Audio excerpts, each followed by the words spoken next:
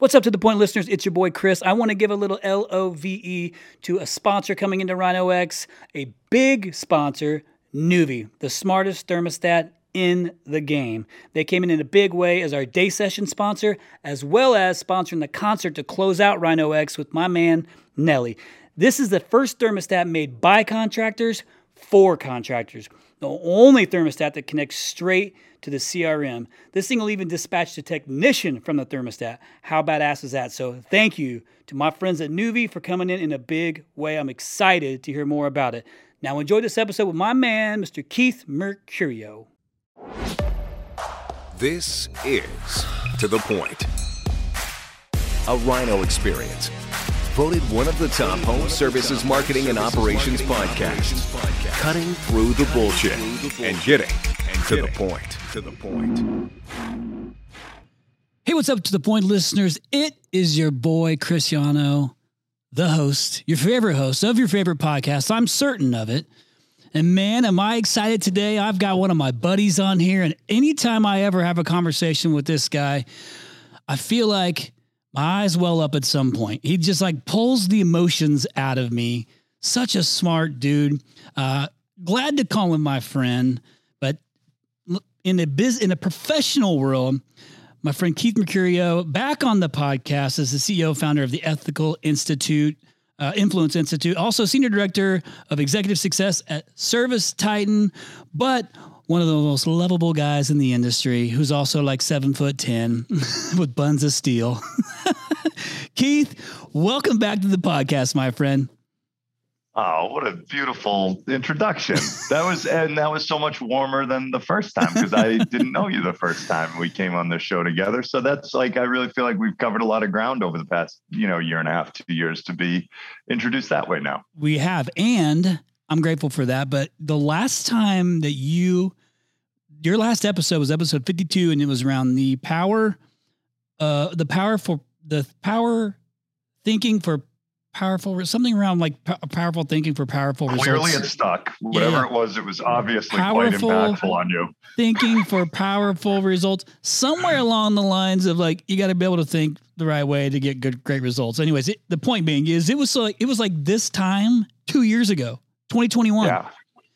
So, and on that podcast, you learned something that you'd not even know, you didn't even know was a thing.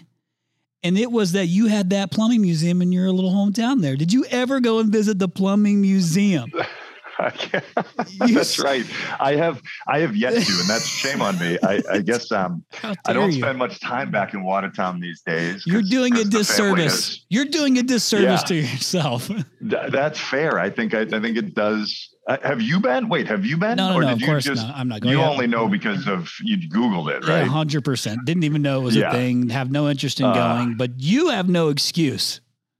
I guess that's fair. I hand up on that one, and I will make it a point somewhere along the line to go visit just so the next time I'm on the show I can say I've done it. Yeah, because I'll ask you again. That's important enough. But the last time I actually saw you was much sooner than that because I saw you at Pantheon, and and I was jealous. I got to hug you for the first time. I was thrilled. You did, and he, just so you guys know, anybody who's ever met Keith and you've given Keith a hug, he intentionally will look you in the eyes.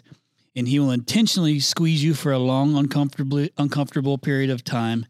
And then you'll say what? Well, to myself, it's silent, but I say, I love you. Exactly. I think that's great. So like like I said, there's a lot of times I get in conversations with Keith, it can get deep. And I really respect like just how thoughtful he is in this conversation. So I always appreciate having my conversations with you, which is why I'm so excited about this. But I'll tell you what I was going to say is, I was jealous of you, man, at Pantheon because you got to interview Simon Sinek, and I'm a huge Simon Sinek fan. I recrafted my vision on this business by the Starts With Why. I learned how to keep the game going by Infinite Game. You got to have all those conversations with him. Dude, that was so good. I love when people get to be introduced to Simon Sinek for the first time, but like, what did you take away from that from him? Because like, I wanted to be you in that moment. So the part that I took away was that so I got to meet him in advance to prepare for the session. And this is like my one would do different. The only thing I would do different about that entire experience is I would have loved to have let the audience know at the end of it that we did not prepare, rehearse, or share any notes on that conversation whatsoever. And that was because of him. And so we talked about who the audience was going to be and so forth. And then he said, I started to share with them, assuming he was going to want to brief on notes and questions. Having had even previous interactions with great thinkers and authors who handed me a list of questions and said, ask me these. He was as genuine as you could hope in that he said, I don't even, please, let's save this conversation. We started getting into some cool stuff. He said, let's save this for the stage. I just want to have this conversation on stage. It's like, I want it to be authentic. And he said, here's what this conversation is. It's you and me talking, and the audience gets to just happen to listen in on what ideally will be the most interesting conversation they get to hear. And that's how I want to treat this. And so there was no rehearsal. There was no prep of questions or anything else. That was a completely, I shouldn't say totally organic conversation, because obviously I gave a lot of thought to how I wanted to craft it for the audience. For sure. But he was as authentic and genuine as could be. So those answers were just truly pure to his heart, his mind in the moment. And so I was blown away, and I've really emulated that since in even with my podcast appearances. I will let people know I don't want to read questions in advance. Feel free we can talk about what topics you'd like to cover, but I would rather this conversation go anywhere.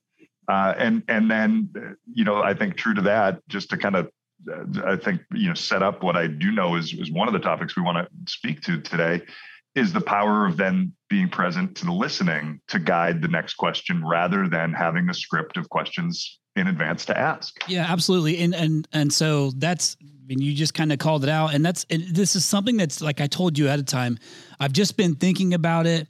And then sometimes you have so many signs or so many things that come up and just really affirm that you're thinking about it on purpose. And this whole thing around listening is incredibly important. So to all the listeners who listen to this podcast, you're going to take a lot away from this, regardless of what your role is in the company, how big, small your company is, your relationships with your wife, your husband, your children, whatever it is. Like, this podcast will teach you a lot about some of the basics of listening, because this one is all around the topic of active listening, or as Keith Mecurio calls it, influential listening.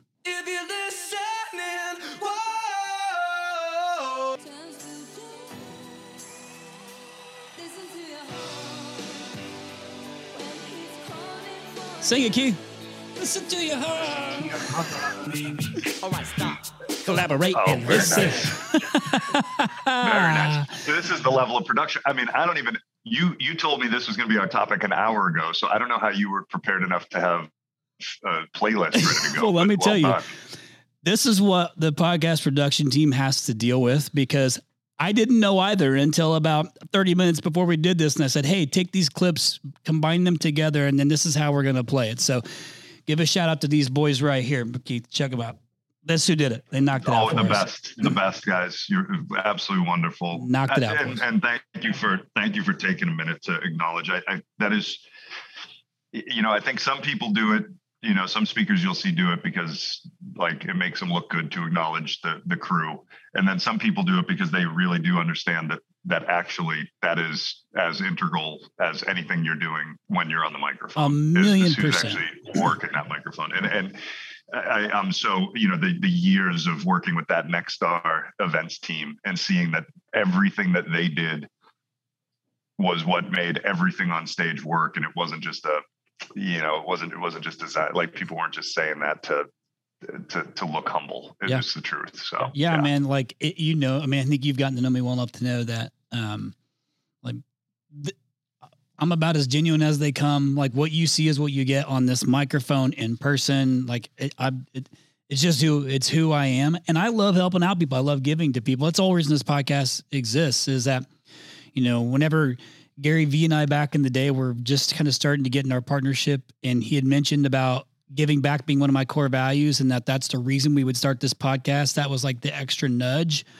That is the foundation of what this thing is built on, is to bring in all my relationships, my experience, my friends, these business owners, talk about the ups, the downs, the hills, the valleys, all the things to help whomever's listening maybe get one step further in their business just by taking the time listening to this. That's the heart of it all.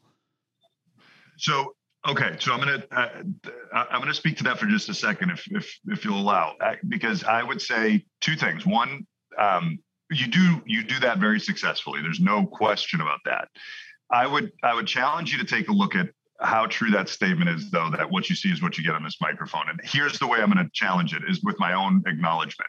There's no way that I show up here and I know for sure that my answers, the way that I present myself, is still being influenced by the fact that I'm thinking there's an audience that's going to be listening to this, that they're, who is this audience? How do I want to make sure that I'm showing up to this audience, and so forth?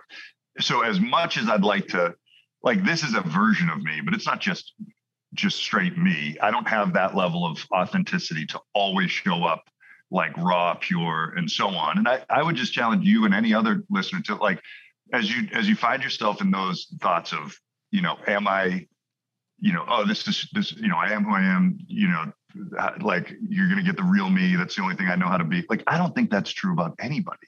I know very few people that are so enlightened that they can show up without consideration of how others see them. And I share that just as again, I'm listening to you and I hear that and I say, is that really true? I know it's not for me. So I'll own my piece of that. That sounds like a subtle ball busting, doesn't it? Kind of make you feel that. See, this is what I'm saying. This is why I love my conversations with Keith. It's almost like I can never win. I shouldn't say never. I've learned to not say the word never or always. Rarely do I win a disagreement with my significant other, with Anna, my wife, because she's so dang good at proving me wrong, even when I'm right. She's just really good at negotiating why she might be right and creating a little bit of doubt. So I'm like, dang it, how do I not? I win arguments I lose arguments I should be winning with her, but she's really subtle and good about it, so she's super thoughtful in that way. My wife is fantastic, by the way. She's brilliant. All I'm saying is she has the art of being able to smash you so politely and kind and thoughtful. And that is an art, but you just did a nice subtle ball busting, and I appreciate that. So thank you for calling me out on me. So, hey, listeners, guess what? You know what? Today I'm not going to be myself. I'm going to be different. No, hey, let's do this. Yeah, So sorry, man. Go ahead. I appreciate that because you always get me thinking, and that's the point of having these conversations. Now I'm trying to think through wow, am I really being my true self? And the reality is that I do take time to prepare for this because I'm trying to be thoughtful in what you and I, whoever the guest is, deliver to those listening, so it's worthwhile of their time. So they are getting the purest version of me because that is what my heart is that. Now, do I have to change how I deliver things or how I prepare for it to deliver that? Yeah. And maybe that's not the real version of me because I have to do that. It's part of my job as being the podcast host. So very good, but it's not. It is the real. It's just a version. I think that's the point that I wanted to express here, because it's because we need to think about this when it comes to our leadership and how we show up, how we listen, the topics we're going to get into today. And it was Larry Pearson was one of my early mentors in this journey of self-development, self-actualization, whatever you want to call it. Whatever this pursuit is of kind of a deeper understanding of self. And he used to say, that for example, people used to say stuff like, well, you got to leave work at work and home at home. And that was one of the first phrases that I learned to really explore, because it was just said and everyone would nod and be like, yeah, that's true. And then he just said, he's like, there is no such thing as you at work and you at home. You're you. And he said it this way. He's like, who you are at work is who you are at home is who you are at your, at the supermarket, who you are at your kid's ball game, who you are in traffic is who you are. Ooh, and ooh. Yeah, exactly. And that was the moment. That was the one the whole audience was like, whoa, boy, and And so when people say stuff like, hey, this is just me, or, that's not really me, like the way I showed up there, it's like, well, yeah, it is. I have evidence to show, like, yes, it is. That was your finger. That was your middle finger. It's understanding that there are different versions of us. And I just like the way that this was. So, I mean, the way this was exposed to me was Kathy Elliott calling me out in front of another, mentor and guide for me, calling me out in front of 250 people for being a total phony and a fake and not being willing to acknowledge that. And that set me reeling for like 18 hours of deep, first resentment towards her and then contemplation. And then ultimately coming around to this reality of like, no, she's absolutely right. Everything I'm doing is to get something, to get a reaction, to be seen a certain way, to be thought of a certain way. And once I kind of accepted that, I think I actually ironically enough, showed up a little bit more authentically when I stopped pretending that I was as authentic as I thought I was. That's good. I mean, those are moments, right? Because you certainly has an impact, especially when you get called out in front of peers or just anybody. Like it's a tough thing to take, and you can go a couple different directions with that, right? That can define who you really are, what your character really is. There's so much strength and vulnerability in those moments, and I've been put in them as well. And I've learned this whole art of listening thing is something I've had to acknowledge as like, I struggle with it still. Like all these years later, I still struggle with it to be an active listener, and the podcast is like a really great example of I try to listen to everything that someone is saying to me, but it is very, very hard not to be thinking about the segue. So it's very hard for me to, I remember somebody, and I cannot remember who it was. So clearly it had a big impact on me, but I remember this piece of it. This is my ADHD. So that's like where I struggle, right? So two things that work against me with listening is I have ADHD and I want to solve the problem. Like, so I'm thinking about the resolution to the problem, and I've got like, you say one thing that makes my mind start thinking about something else, and I'm thinking about something else while you're still asking or telling me whatever it is. But, I had to learn to you have to listen to obtain the information that's being said to you, so you have to understand it. Some people can listen for you listen for enjoyment. If it's a story, if it's whatever, you listen to learn, but more importantly, you have to listen to understand. And that's my biggest struggle and it's not because I don't want to understand. It's I'm already trying to get to resolution. And this is probably one thing that I think sometimes makes my wife Anna very frustrated. Is she's like, I just want you to listen to me, not solve my problem. But that's where I'm at. Not that it's a bad thing. It's just kind of that's the way I want to try and help solve the problem. But not once did I say, listen to respond, right? I did not say listen to respond. And that's typically where most people, I think, fall. I fall there. A lot of people I know will fall there, especially because the sales mentality of a human being, and I have that, is you're listening to respond. I mean, you're trying to get to overcome the objection part before they've even finished the question. So this intentional listening, influential listening, as you call it, is so important in our lives in general. And I would venture to say the majority of us struggle with it. SmartAC.com, SmartAC.com. If you haven't heard of it, you better find out. If you haven't implemented it, you better check it out. You have to get started doing something. 2024 is going to be an absolute battlefield. What are you doing differently than your competitors? You need to make sure that your memberships are sticky. SmartAC.com does that. Lifetime warranty, insurance savings, filter discounts, 24/7 monitoring that lets you know about problems before the homeowner might even know about the problem. Live tech chat, service providers, all of this with SmartAC.com. You gotta check it out now.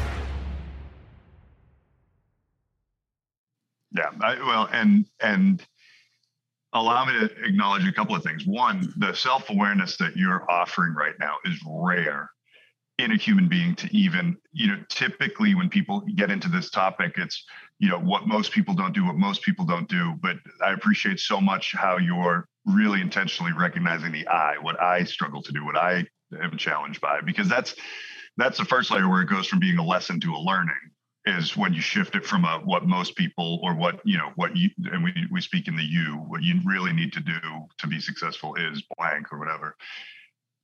It goes from a lesson when it's a you or most people, and it becomes a learning when it's an I. And the non-conscious doesn't like that, to say, I don't do this well, or I need to get better at this. But boy, when you just did that, that was really impressive to listen to. So thanks for leading that way in the conversation, because now you're inviting in learning instead of projecting teaching, right? And that's a really beautiful shift for leaders to keep in mind. And I think I've shared this in the past, perhaps, but I continue to find that people are much more enthusiastic to learn alongside me than they are to be taught by me. Yeah. And so when you, Chris Yano, is saying, I struggle with this, it really welcomes the listener into learning alongside you. I think that's impressive. That's cool, man. I appreciate that. And again, this is one of those things that was a lesson learned.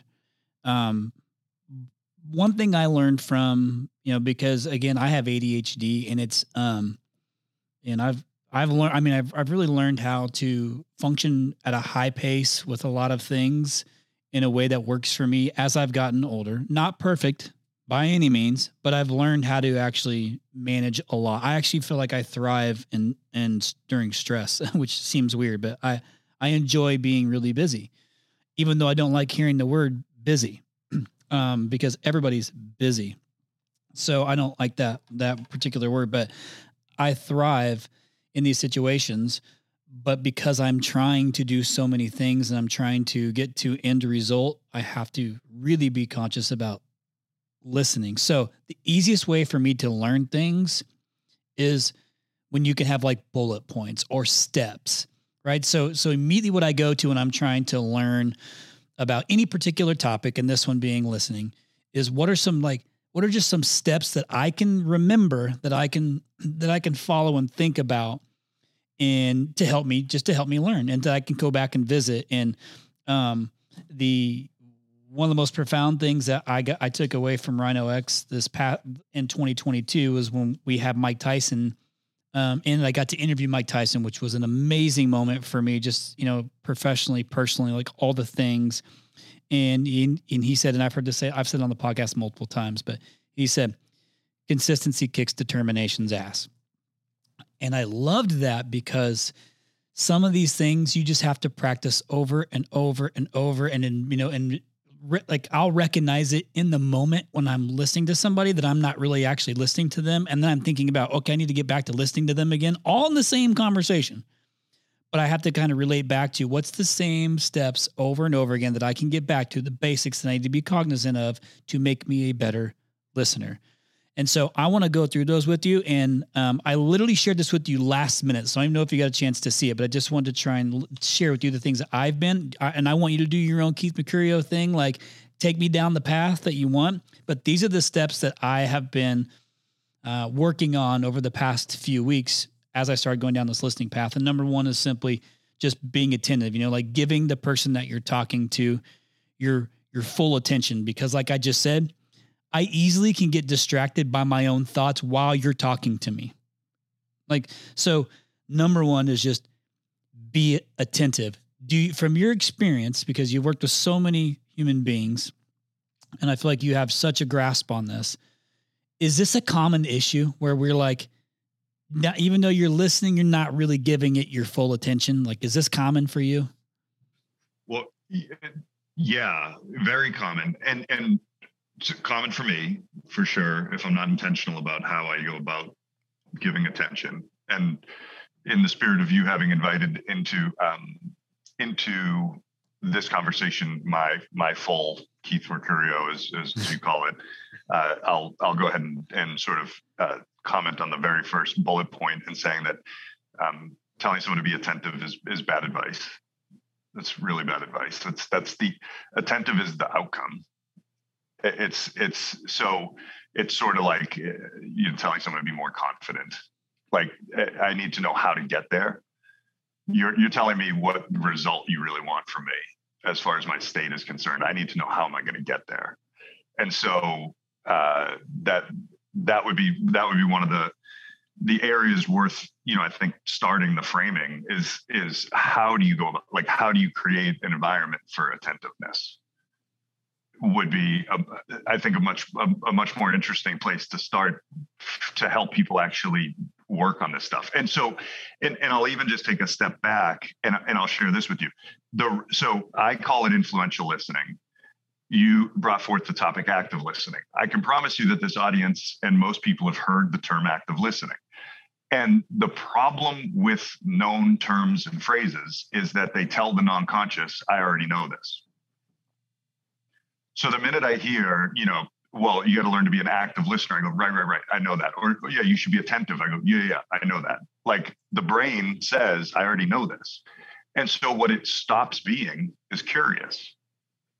And curiosity is the critical state for learning and listening. And so when we use, we want to think about this as leaders and as speakers. If we're looking to bring people into the conversation, we've got to be really careful about using known phrases, terms, quotes, because they tend to put people in a state of already knowing, which is the least curious state you can be in, and therefore the worst state for learning or listening. Doesn't open you up. It's quite the opposite. It tells the non-conscious, I already know this, nothing more to see here. Got it. So there's number one out the door. No, but yeah. But I mean, okay, be attentive. Great. How do you do that? Like, of course we know we should be attentive. Like, this is what I'm saying. People know this. And so then we go, okay, I'm going to be more attentive. So this is where I would say,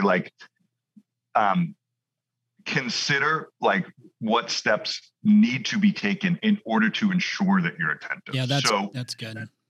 Right. So how do you create an environment of presence? An environment of being attentive? Like, if you're going to sit down and have a conversation with somebody that's important, how do you do that in a meaningful and intentional way would be my first kind of bullet point, is how do you create an environment of presence or attentiveness, if you would prefer?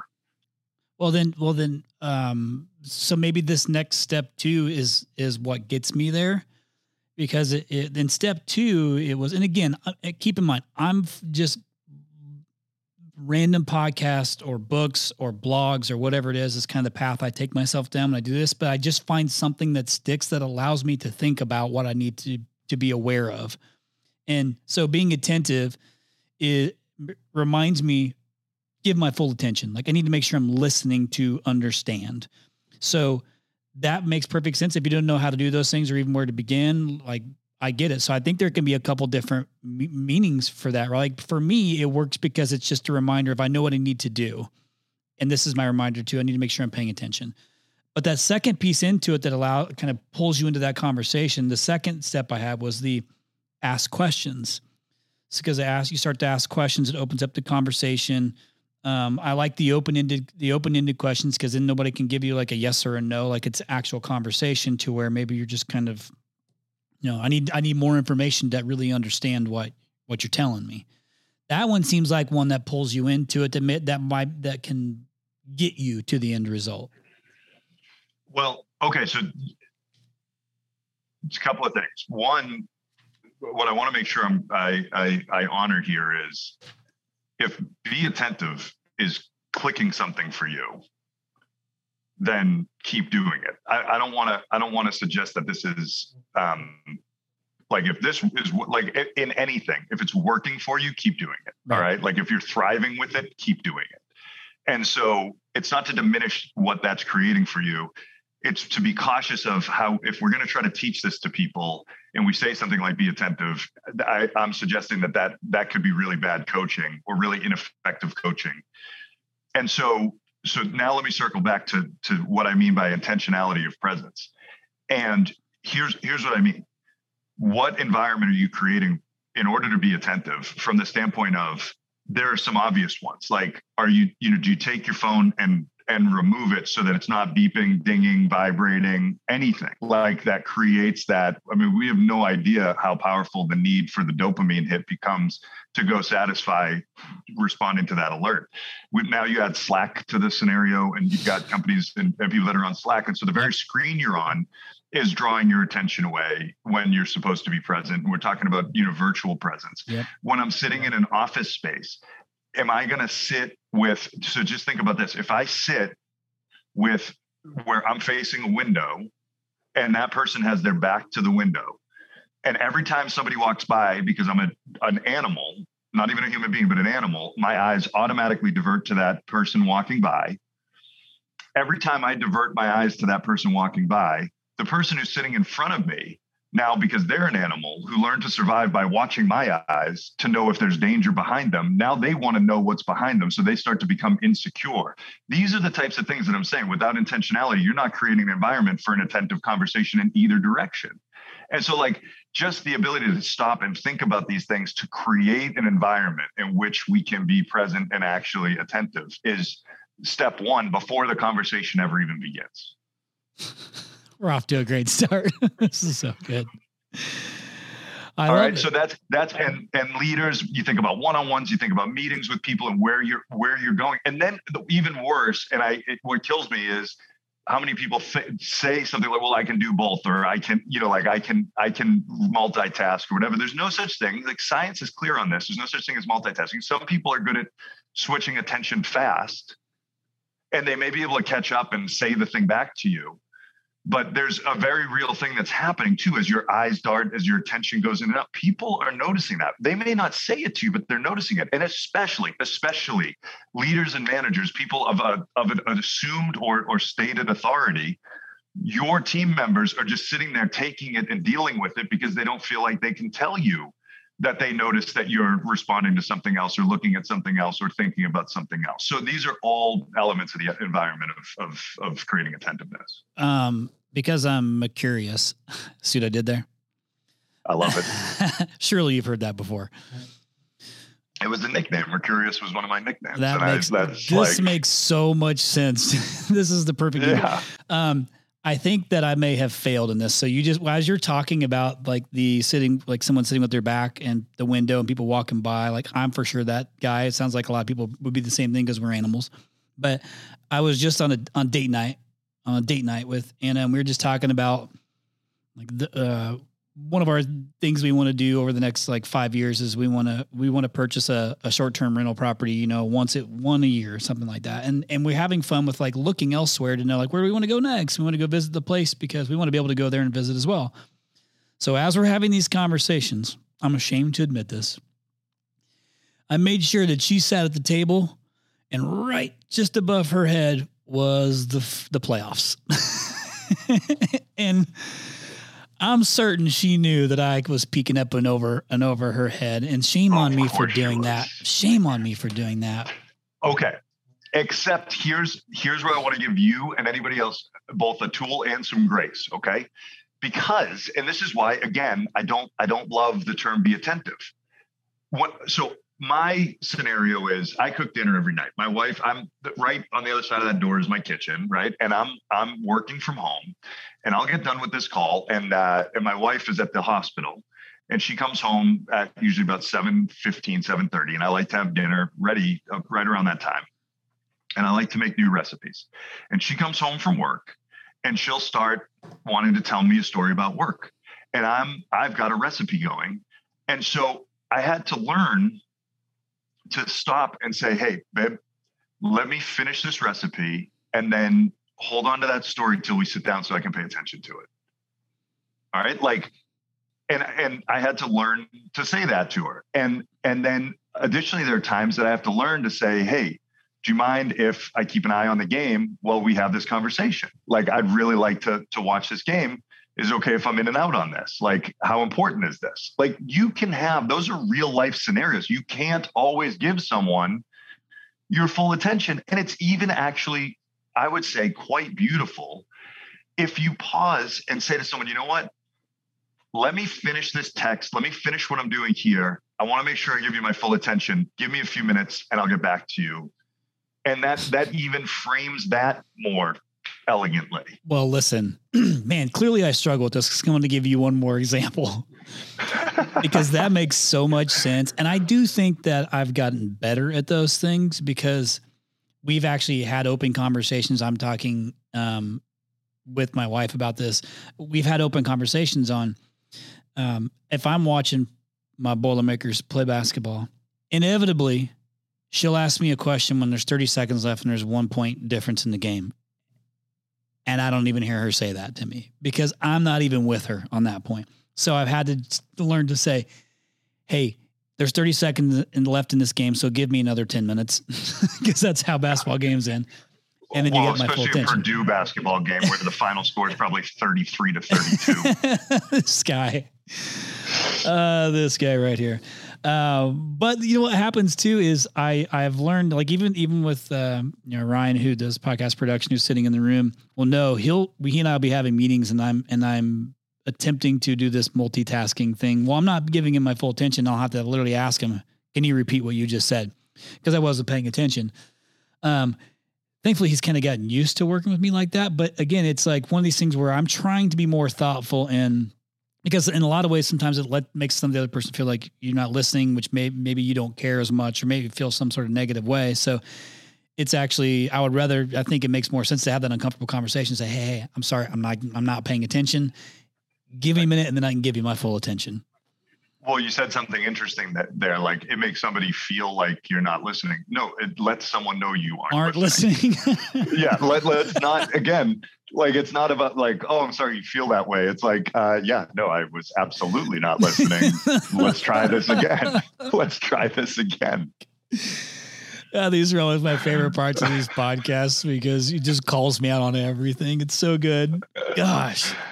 Well, that was I mean, for what it's worth, that was probably the moment of, where I was faced with a confrontation at stage with Simon Sinek, because he kept saying, I had just come from giving a keynote, and I specifically was driving home a particular point that then he started bringing up on stage, this exact, the converse to this point. He kept saying, you got to make people feel heard. You got to make people feel heard. And this was the moment where I was having there's, by the way, we got people leaving right now, and I, going to wave to them. So see you later. Bring it back. Bye. Yep. And he said, you got to make people feel heard. And I had just gotten done with this whole, like, we've got to be really careful about not making people feel anything. Just instead ensuring that people are heard. Whatever they feel is going to be up to them. But there are so many tricks and tactics for making people feel heard. You'll hear and I don't even know if it's on your list, so I'll just heads up if I'm about to smash another one. But, like repeating what people say. Paraphrasing. Yeah, paraphrasing what they've said to make it again, these are are you genuinely doing it to understand, or are you doing it to make the person feel fucking heard? Yeah. And if that's the point, is you want them to feel a certain way, as opposed to hey, hang on, let me try to say this back to you because I want to make sure I'm understanding it. That's different, that's different. And I think it's really important to acknowledge the difference between making someone feel a certain way versus ensuring that you are doing the thing. So, just make sure that they are heard, not that they feel heard. Yeah, that's good. I mean, and that is for sure one of them is that. And I think that's actually a really great tactic in just understanding, like trying to understand what. Right. Yeah. So, and that's another great point. So in this thing, if it's a bullet point, do this to be an active listener, it's no. This is a way to better understand someone, is to paraphrase. If you're not certain about what they've just said, or you want to be certain about what they've just said, you paraphrase for purposes of driving clarity, not to make them feel heard. Got it. So confirmation, like that you understood what they were trying to ask of you or what they were trying to tell you. And that's your way of confirming it. As long as it's genuine. Right. Yeah. Well, and then go ahead. Question for you. Would it be okay if I shared the way that I've broken this down? Because I've hit on the first one to that piece. Yeah. Or do you want to keep? We can go through. No, ideally, what's ideal? Ideally, what I want is for the listeners to. I mean, if you're going to be able to give some ways that they can go about trying to learn how to do these things, then absolutely, that's the path I want to go down. Because if there might be, there's a couple different ways that you can get to the same end result of being a influence, a influential listener, so yeah, take me down the path. That's why I want to go down this with you, is I think you have really good insight to some of these things that will trigger thoughts for people. This is great. Then here's what I'm going to propose. I say we exchange bullets and go back and forth and see what matches up and where the differences are. And so I'll go to my next bullet, then you go to your next one. Okay. Yeah. So this is my next bullet is about, so the first is the physical space of the listening. The second is the physiology of the listening. And so this is another thing you'll hear Cynic talk about this, learn to listen in almost an expressionless way. And what I mean by that isn't like a blank stare. However, we have no idea until we really start to examine it, how much we affect what other people say based on how we physiologically are listening to them. So the shortest nerve ending that in the human body is the one right here, from the brain to the brow. Now, this is the quickest way that people determine, because you got to remember that human beings communicated with body language long before we communicated with language. So body language, the millions of years of evolution that have gotten us to this point, our body language is telling not just ourselves a story, but each other a story. And we were designed to feel faster than we can think. That's how we survived. So we react to noises, moments, motions, emotions physically before we can even process them mentally. And so what we're doing physiologically, and I'm like as guilty as anybody with this, is like I notice, like, when my wife will say something and I hear something that I disagree with, I doubt, I'm about to whatever. I mean, I have, like, there's a couple different versions, but I'll go with the furrowed brow, right, which is the quickest one that suggests doubt. Yep, there it is. Or like really, you're going to say that, like, right, the raised eyebrows. So the moment that we start to, these non-conscious little physiological triggers come in, we are directing where people go with what they say next. So somebody could be sharing with us about, a challenge that they have with a customer, and we furrow our brow just a little bit, and they stop telling the story the way that they were going to tell it, because suddenly they can see that we've just expressed some sort of disagreement. And so we're actually affecting what they say just on our physiological reaction to how they're saying it. And then it could be matters of, the more obvious eye contact, putting your feet at them, actually being, present to whatever else it is, just being aware of. And I think that stuff is, most of your team members are, like, I think most people out there kind of have the basics as it relates to body language in this regard. But man, this stuff with the physiology. Oh, see, now I like that one. That's curiosity. See, that one's just, I'm bored out of my mind, and I'm about to. There's so right. There's so many different ones, but like that, those matter. And I love that you nailed that, because when I listen, sometimes I'll just, like, kind of cross my arms, put it. And here, because that's a very, if I sit back, all of these things, I learned that I tend to listen better to people if I sit back and create like a very open state to their listening, a curious physiological state to match and then guide my mental state. This is good. Because body language is kind of the path I was going to go down. But again, as you're talking about, I was trying to show you my acknowledgement face, like, yep, that's me. That's me. I saw it. Yeah. And it's again, I can relate this back, because I don't think about these things until you bring it up.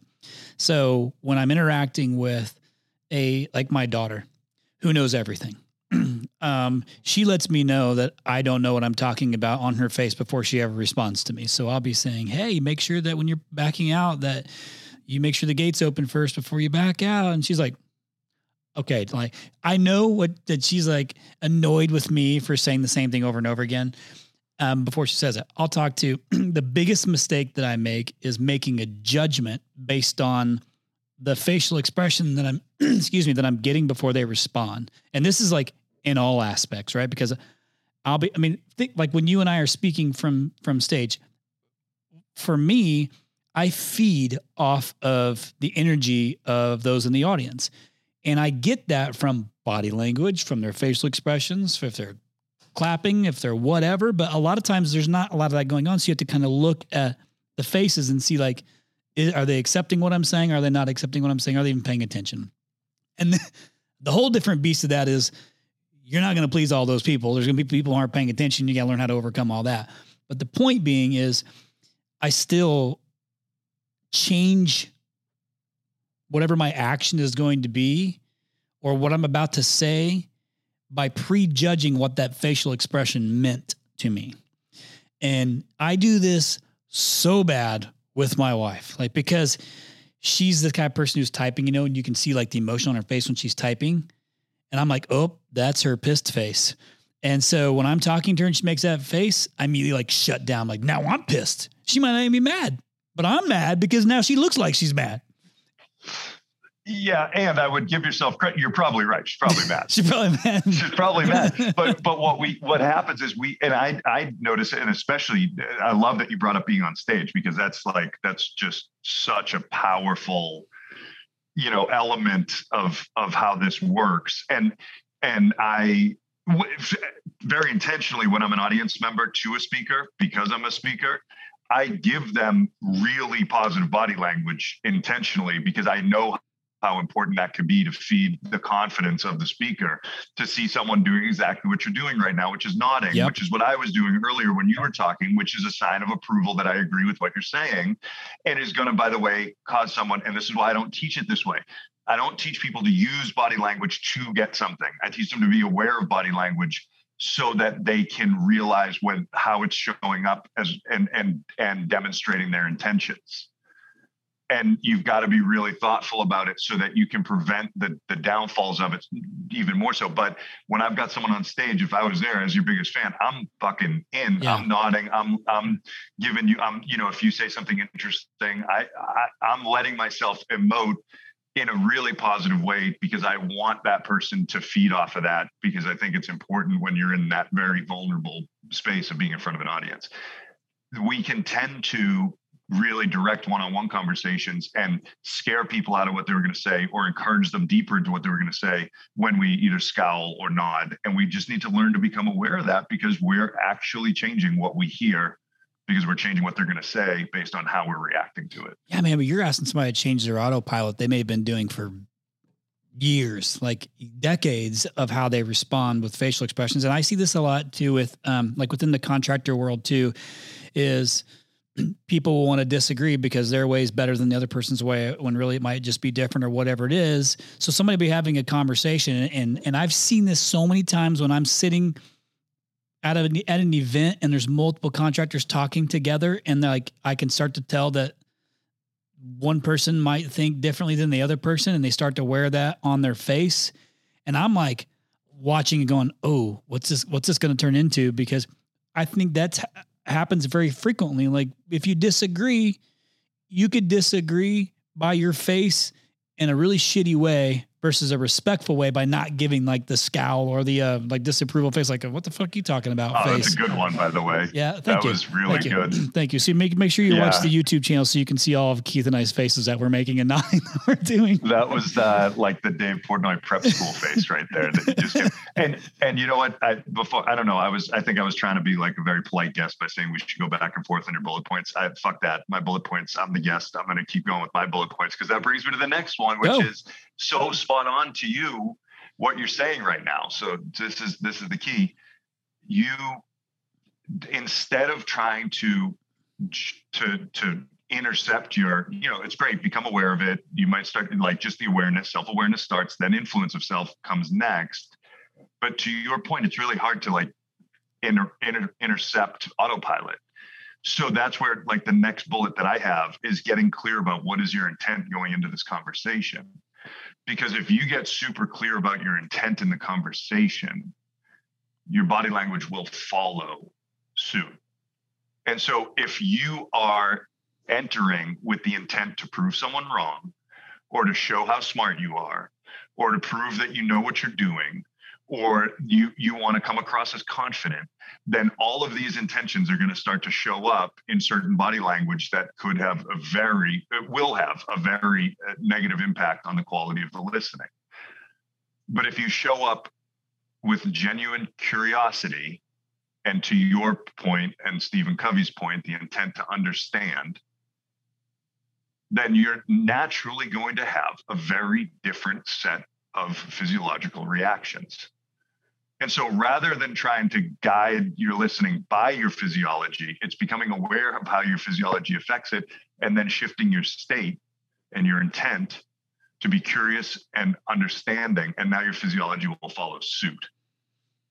Gosh, man, you know what I find myself doing is trying to practice all these things as you're talking. You know what I'm saying?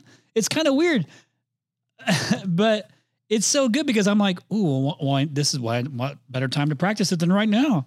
Like I'm listening to you intently right now, trying to understand. So naturally, like I can tell that I'm not trying to think about how to respond to it because I'm trying to understand what the fuck it is that you just told me and how do I apply that to myself. Hey, to the point listeners, sorry to be the bearer of bad news, but you're going to have to wait. Sit tight for part 2 next week. I want to encourage you to go and watch the YouTube version of this because part of the active listening, the influence listening is watching body language. And on the YouTube channel, you'll be able to see both mine and Keith's body language, which sometimes I wasn't paying attention to, and he felt free to call me out on, as you heard. But I think it's important for you to go and check it out on YouTube. But stay tuned for next week. It gets better. It gets even better, if you can imagine, as we wrap up some of the things that you can do to be a great listener.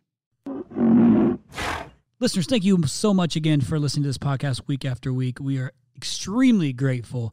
Again, the whole purpose of this podcast is to give back to the home services industry that we love so much, whether you're a rhino or not. We really, really appreciate all the subscribers. And if you haven't subscribed yet, please go in and subscribe and you'll get all the episodes sent to you automatically weekly.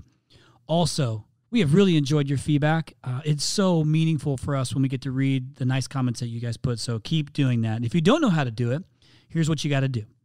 You search for To The Point Home Services on Apple Podcasts. You click on our profile, scroll all the way down to the bottom, and hit write a review. And be honest and share your story and how the podcast has impacted you and your business. Thanks again from the bottom of our hearts at To The Point Home Services Podcast. We appreciate you.